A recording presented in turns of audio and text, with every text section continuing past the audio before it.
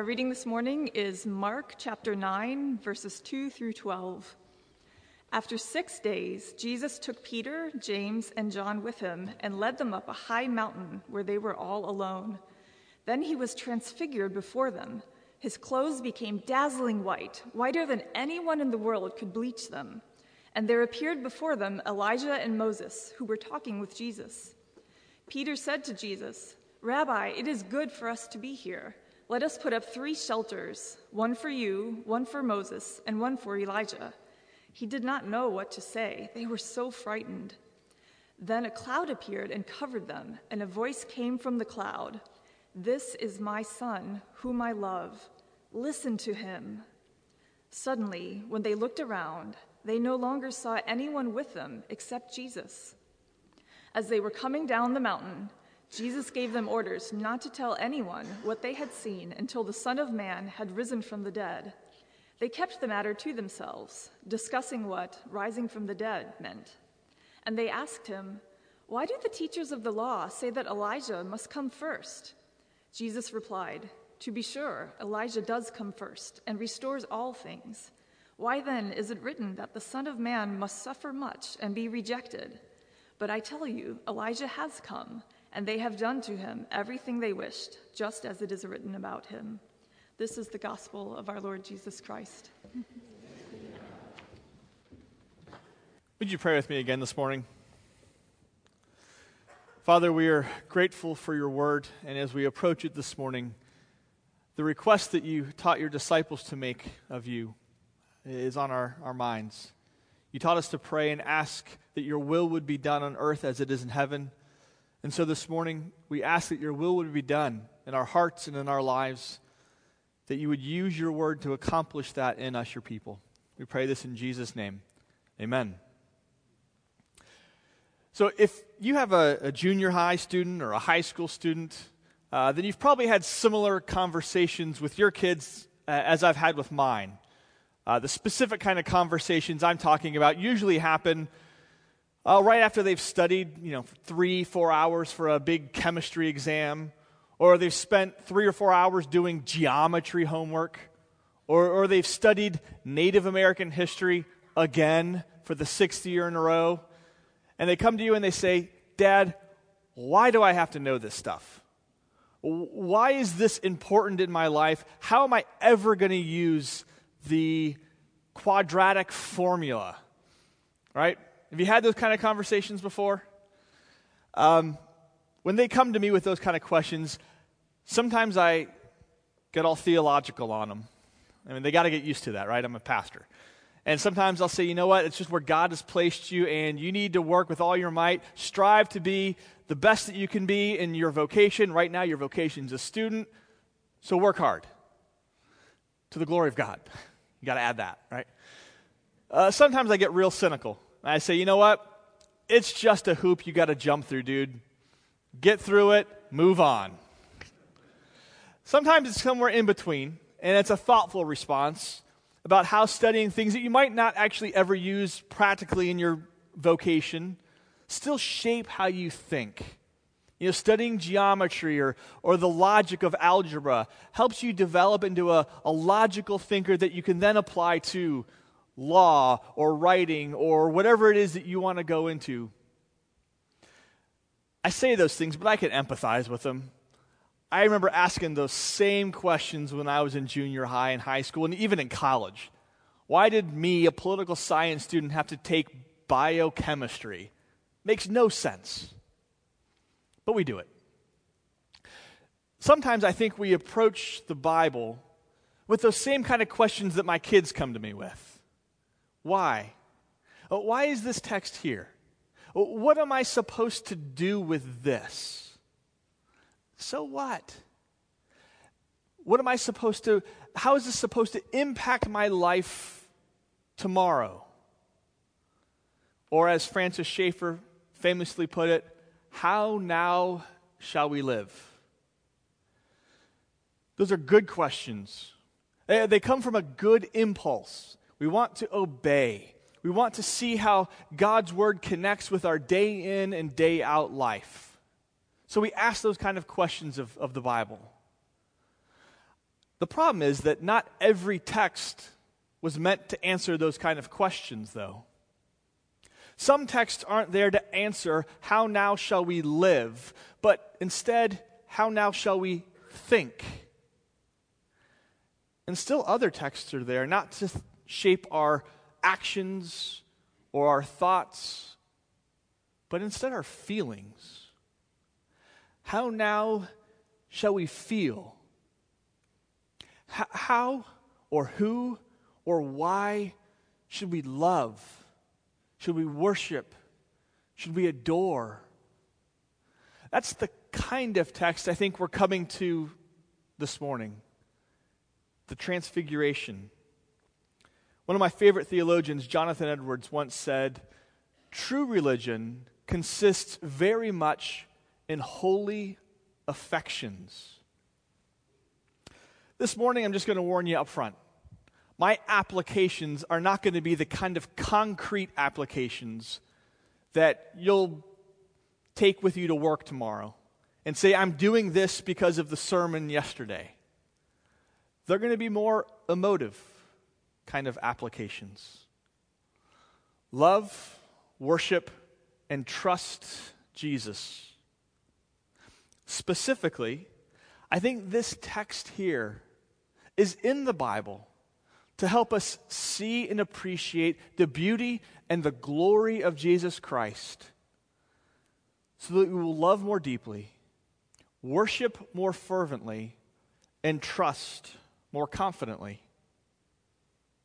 But before we get to the why the passage is here, let's examine what's actually happening in this passage. Okay, this passage, this story, these events are recorded in 3 of the Gospels, Matthew, Mark, and Luke. So it's an important story. They felt like it was so important they needed to convey what's happening. In Mark, this comes right after Peter has confessed Jesus to be the Messiah. In Mark 8, Jesus asks his disciples, "Who do you say that I am?" And Peter got it right. Nailed the nail right on the head. You are the Messiah. And from that point on, Jesus begins to teach them that the Messiah must suffer and die. And he begins to teach them that as disciples, they're going to have to follow him in that. Take up their cross and follow him. Shortly after Peter has confessed Jesus, they come to this high mountain. And Jesus takes his inner circle, Peter, James, and John, up to this high mountain with him. The fact that it's happening on a high mountain should kind of clue us in that something special is about to happen. Because high mountains are places where special things happen all throughout Scripture. You can go all the way back to Genesis, and it was on Mount Moriah that God reveals himself to be Jehovah Jireh, the God who provides. Abraham had walked up that mountain thinking he was going to sacrifice his son Isaac there, but God provided a ram and revealed something of himself on that high mountain. Fast forward to Exodus, and it's Mount Sinai, where God reveals himself in his splendor, in this cloud and smoke and lightning and thunder, and gives the people the law. Move forward to the time of the kings, and on Mount Carmel, God shows up and shows that he is God Almighty and defeats the prophets of Baal. And just a chapter or 2 later, it's on Mount Horeb, where God meets with Elijah and speaks to him in a still, small voice, in a whisper. On high mountains, things happen. God shows up in unique ways. And that's what happens here. Jesus is there alone with his disciples, and it says he was transfigured before their eyes. The word is actually metamorphothe, from which we get our word metamorphosis. He changed. He was transformed. It's the same word that Paul uses when he says, don't be conformed to this world, but be transformed by the renewing of your mind. For Jesus, this transformation touched him visibly. He was visibly transfigured before their eyes, so that his clothes shone I think it's Luke that says they were whiter than lightning. Mark says that they were whiter than anyone could ever bleach them. They were shining, they were radiant, and his face was blindingly bright as God's glory, as Christ's glory was being revealed. Brighter than the sun, one of the gospel writers says. It's reminiscent of Moses when he meets with God on Mount Sinai, and he reflects God's glory, and it's so bright that people say, please put a veil on it, Moses. This is hurting our eyes. That was a reflected glory. This is Jesus' own glory that they're witnessing, and it's a blinding spectacle. And as Jesus is being transfigured, two men show up to speak with him, Moses and Elijah. Now, why Moses and Elijah? Why not Abraham and David? Well, Moses and Elijah point to Jesus in a unique way. They're both deliverers of God's people. Moses delivered the people from Egypt, and Elijah delivered them from bondage to Baal. But they also represent something. They represent the law and the prophets. And all the law and all the prophets point forward to Jesus. And so they're there, meeting with Jesus, having a conversation with him. And Peter is very frightened by all of this and doesn't quite know what to say. So he says, Rabbi, this is kind of a Peterish thing to say. Rabbi, it's good that we're here.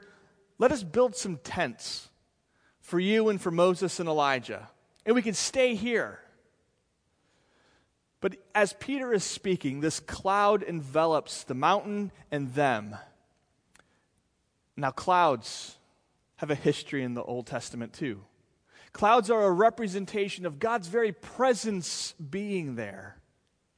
It was a cloud that guided the people of Israel, a cloud that descended upon Mount Sinai, a cloud that filled the tabernacle, representing the very presence of God. And so there on this mountain of transfiguration, God is present. And from this cloud, a voice says, "This is my Son, whom I love.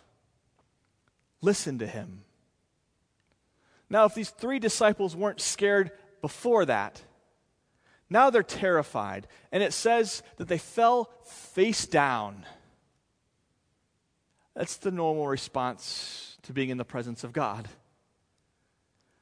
But when they look up, it says, suddenly they were alone with Jesus again. And their mountaintop experience is over, and they begin to walk down with Jesus down the mountain. And he instructs them not to tell anybody about this until he's risen from the dead. And they're questioning, what does this mean, risen from the dead? They don't understand that yet. I don't think we would have either. So that's what happens. Why do Matthew, Mark, and Luke consider this so important that they put it in their Gospels? Why do they take us up to this mountain? Well, they take us up to the mountain the same reason anyone ever goes up for a mountain, for the view. From the top of this mountain, you get a dramatic view of Christ's glory. From the top of this mountain, you can look back and see Christ's glory, the glory he had in eternity past, the glory he had before creation, the glory he had before he veiled it in flesh. Here the disciples are seeing just a glimpse of the Son's glory before he took on humanity and veiled it. In John chapter 17, Jesus prays his high priestly prayer. And he says, "Father, glorify me with the glory I had before the creation of the world." Here the disciples are getting just a glimpse of that glory, and it's overwhelming. This wasn't their normal experience with Jesus. Their normal experience with Jesus was walking with a man whom they believed to be a great teacher, even the Messiah. But he was fairly ordinary. Have you ever wondered what Jesus looked like? Of course you have, right? You've seen a painting and you wonder, is that really what he looked like? Well, we don't know. It's interesting to me that virtually none of the gospel writers give us a physical description of Jesus. The best description we have of Jesus comes from 100 or more than a couple hundred years before he was born, from the prophet Isaiah. He said there was nothing particularly lovely or majestic about him. He'd be ordinary. That was the disciples' regular experience, day in and day out of Jesus. And I could empathize with them, why it would be hard to believe that this ordinary man who was a carpenter from Nazareth, from Galilee, was the Messiah, let alone the eternal, glorious Son of God. But here Jesus has taken them up this mountain to give them just a peek at the glory that he has had forever. And it's a glimpse of glory that they would never forget. John, who's the only gospel writer that doesn't record these events, still hints at them. In John chapter 1, John says, "The Word became flesh and dwelt among us, and we have seen his glory, the glory of the one and only Son of God." And Peter, who is up there, records it in 2 Peter 1. He says, "We were eyewitnesses to his majesty."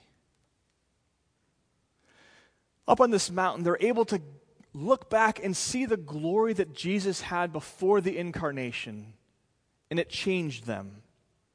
But as we look at this glory, as we contemplate this glory, I hope we can also get a deeper sense of his love for us. Because he willingly set aside that glory for a time, willingly left that divine place of honor and humbled himself out of love. Love for his Father, and yes, desire to see his will done, but a deep, profound love for us. In 1936, the United Kingdom was kind of thrown into a bit of turmoil when King Edward VIII announced his plans to marry Wallis Simpson. Wallis Simpson was not deemed a worthy queen. Maybe it's because she had the name Wallace. I don't know. That's rough. But she was an American socialite who had been once divorced, was still married at the time that King Edward VIII made this announcement, but was working through her second divorce. And people just didn't deem her worthy of, being a queen. Rather than say, okay, I'll find someone more worthy, King Edward VIII renounced his crown so he could marry. And he remained married to Wallis for 35 years. It's a great story of someone setting aside glory and honor for the sake of love. It falls apart, right? Because this story is kind of intermingled with infidelity and adultery and immorality. And even if it wasn't for those things, King Edward VIII was leaving an earthly crown and an earthly palace. Jesus was setting aside a heavenly crown and dwelling in the very presence of God the Father in eternal glory, being ministered to by holy angels. They don't compare. But having glimpsed that glory, maybe we can sense a little bit deeper his love for us, that he willingly set that aside to humble himself, to become man, to walk through all the indignities of living, like learning how to walk as a toddler, like having your voice crack when you're 13, like being mocked and ridiculed and betrayed and tortured and crucified as a criminal.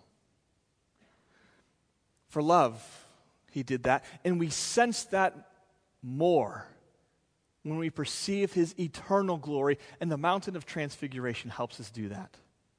So from this mountain, we get a vantage point where we can see in the distant past and see Christ's glory before it was veiled in humanity. But we can also look forward and see the glory that Christ has as he returns. The glory that he takes back up and brings with him when he comes with all the holy angels and in glory. Jesus had just been speaking of that in Mark chapter 8. It was a constant theme of Jesus, that the world would see him in all his glory when he returned. Now, the disciples got just a little glimpse of it here on the Mountain of Transfiguration, and they fell face down. The Apostle John, later in his life, gets another glimpse of it as he's receiving the revelation, which becomes our book of Revelation. He says, I saw one walking among the 7 lampstands, which represent the church. And he says his hair was white as wool, and his clothes were radiant. He was wearing a gold sash. His eyes were burning as fire. Even his feet were glowing as bronze that had just come out of the furnace. And John's response was, he fell down as though dead, so overcome with this vision of Christ's glory. Now, when we look into the distant past, into eternity past, and we glimpse Christ's glory, it was a glory that was witnessed only by the Godhead and then the angels. But when we look into the future, we see that this glory that Christ has is a glory that will be witnessed by all of creation. In Matthew 25, Jesus says, when I come in my glory with the holy angels, all the nations will be gathered before me. And this is where Paul's vision comes from, of every knee bowing and every tongue confessing that Jesus Christ is Lord, to the glory of God. Everyone witnesses this glory. And how do we respond to that? Worship. That fear, that overwhelming fear that they had, will be transformed into worship. Worship the majesty, the shining glory of Christ. But here we're at the verge of one of the most mysterious and, to me, profound truths in all of Scripture. That this glory is a glory in which we are to share. We're to share in Christ's glory. Listen to just a few verses from the New Testament that highlight this. I know a lot of you are furious note takers. I'm going to ask you to not write, just listen. Listen to the words of Paul in Romans 8. He says, now if we are children, then we are heirs, heirs of God and co-heirs with Christ, if indeed we share in his suffering, in order that we may also share in his glory. I consider that our present sufferings are not worth comparing to the glory that will be revealed in us. Not to us, in us, as we share in Christ's glory. Colossians 3, for you died, and your life is now hidden with Christ in God. When Christ, who is your life, appears, you also will appear with him in glory. Or 2 Thessalonians 2, but we ought always thank God for you, because God chose you as firstfruits to be saved through the sanctifying work of the Spirit and through belief in the truth. He called you to this through our gospel, that you might share in the glory of our Lord Jesus Christ. And it's not just Paul. Peter too, in 1 Peter 5. We become partakers of the glory that is going to be revealed. In 2 Peter 1. His divine power has granted us all things that pertain to life and godliness through the knowledge of him who called us to his own glory and excellence, by which he has granted us all these precious and very great promises, so that through them you may become partakers of the divine nature.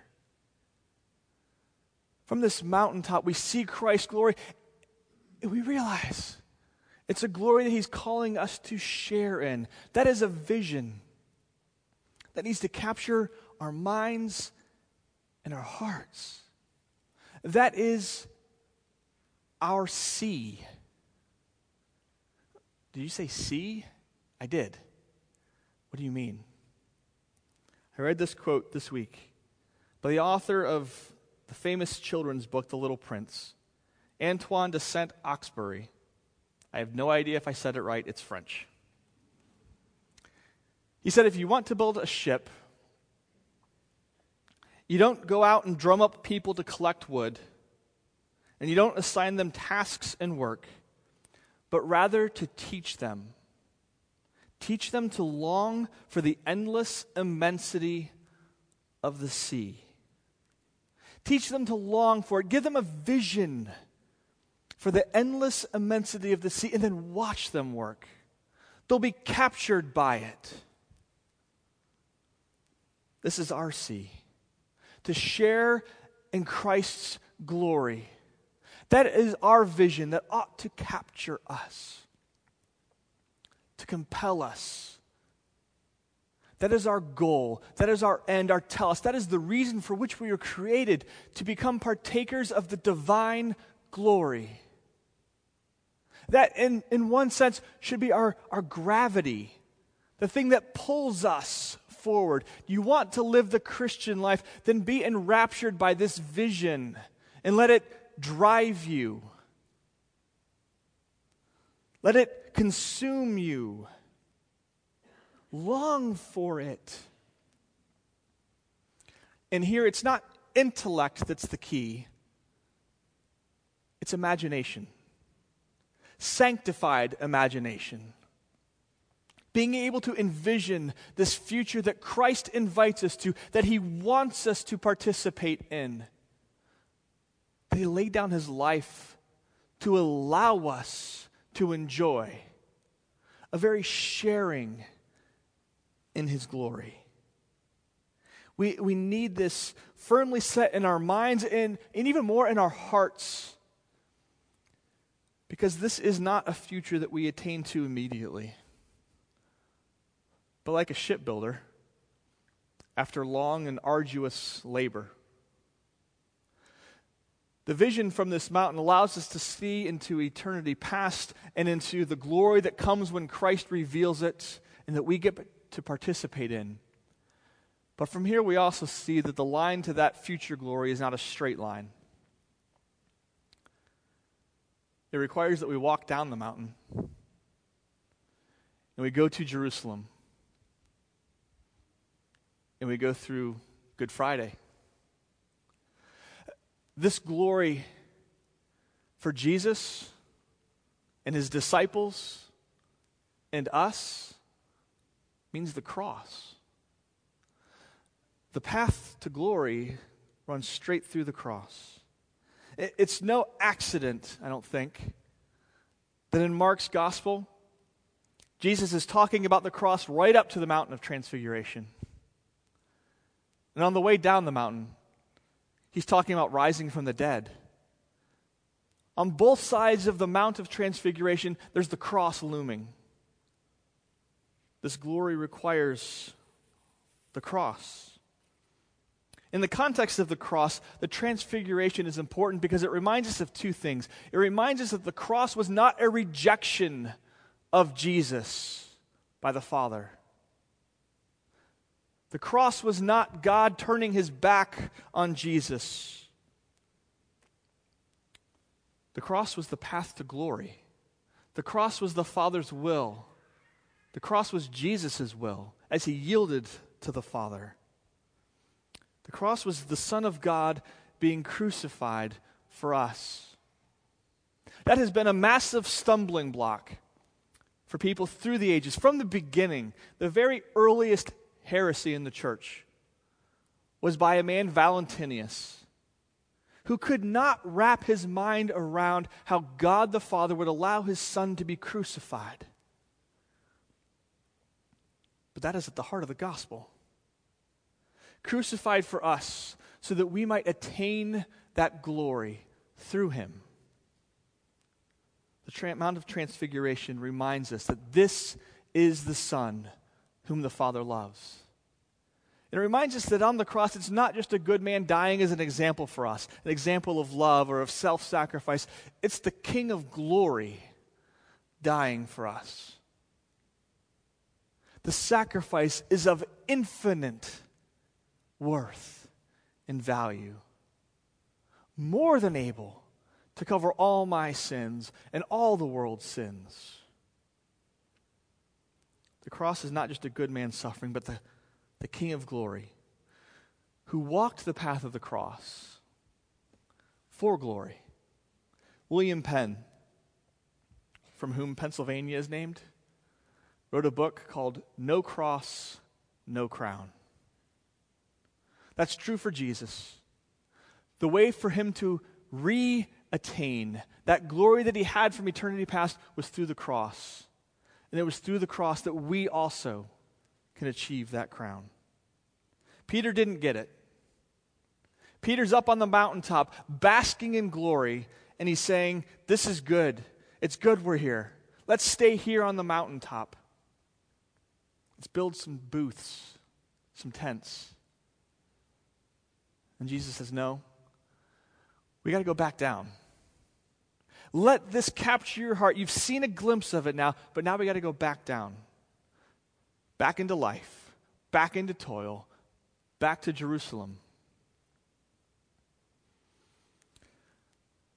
We have to go back out into life, into difficulty.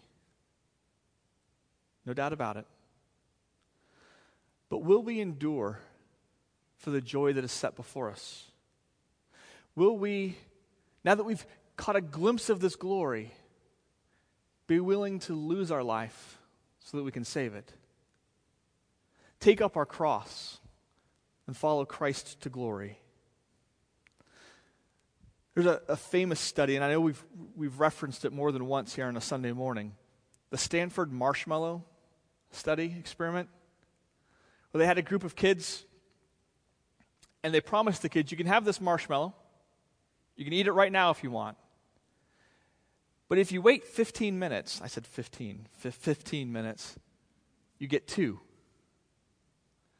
And they tracked the results. A lot of kids ate the marshmallow right then. I mean, you know, what's that saying? A bird in the hand's worth 2 in the bush. So they ate the marshmallow right then and they enjoyed it. Others watched the clock and waited and bided their time and were patient and delayed gratification and were rewarded with 2. And they tracked these kids, and those who were able to defer gratification, to be patient, proved to be more successful on the SATs, with their GPAs, in college, even with things like body mass index, basic health. It's a life skill, being able to see the future and persevere and endure and say, no, not now, but later. And it's a great Christian virtue. Are we willing to endure hard workouts for the flat abs? Hard workouts for the hope of athletic glory and home runs or touchdowns or faster times in the pool? Yeah, we do that well. Do we endure lean times where we save in hopes of a comfortable retirement? Do we endure the stress of exams for the hope of a good-paying job? Will we endure temptation, set aside self, take up our cross, risk ridicule, deprivation, maybe even persecution, for the guarantee of eternal glory that is so great, so beyond comprehension, that even the slightest glimpse of it compelled the disciples to fall on their faces.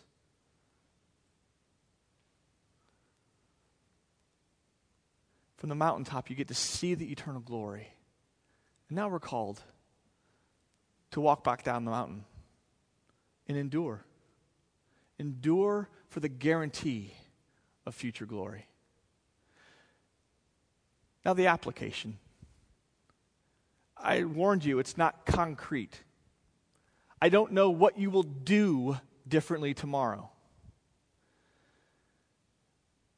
But I hope glimpsing Christ's glory will compel you to love more deeply. To love him who set aside that glory out of love for you. I hope that this truth warms your heart to him. And you love him more deeply. And you worship and adore him more earnestly.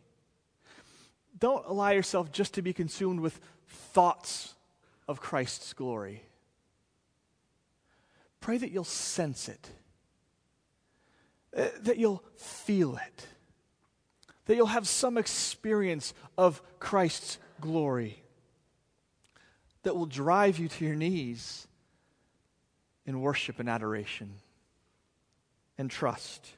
Trust that the trials we face in this life, no matter how heavy, how crushing, are not worth comparing to the eternal weight of glory that is ours in Christ Jesus. On the Mountain of Transfiguration, we get just a glimpse of Christ's glory. But glimpsing glory changes you. It changed Moses. I know it changed Peter and James and John. And we're promised that it will change us also. Let me just close with these words from 2 Corinthians 3. Paul says, "And we all, with unveiled faces, contemplate the Lord's glory. We are being transformed into his image with ever increasing glory." Would you pray with me? Father, we're grateful for your word. We don't always know what to do with it, so we come to it and we say, what now? How do we live this? What does it do to us or for us? But even in those times of confusion, when we don't see the clear applications of a text, your Spirit is working in us, and we pray that he'd be working now to enlarge our hearts with a deeper, more vibrant love for you. That you would help us to worship more sincerely from hearts that are set aflame by a vision of your glory. And that you would help us to trust that the things that we go through in this life, the things we set aside, aren't worth comparing to the glory that is ours in your Son, Jesus Christ. Father, will you help us in these things? Will you help us in our unbelief? Will you strengthen us in our love? Thank you in Jesus' name. Amen.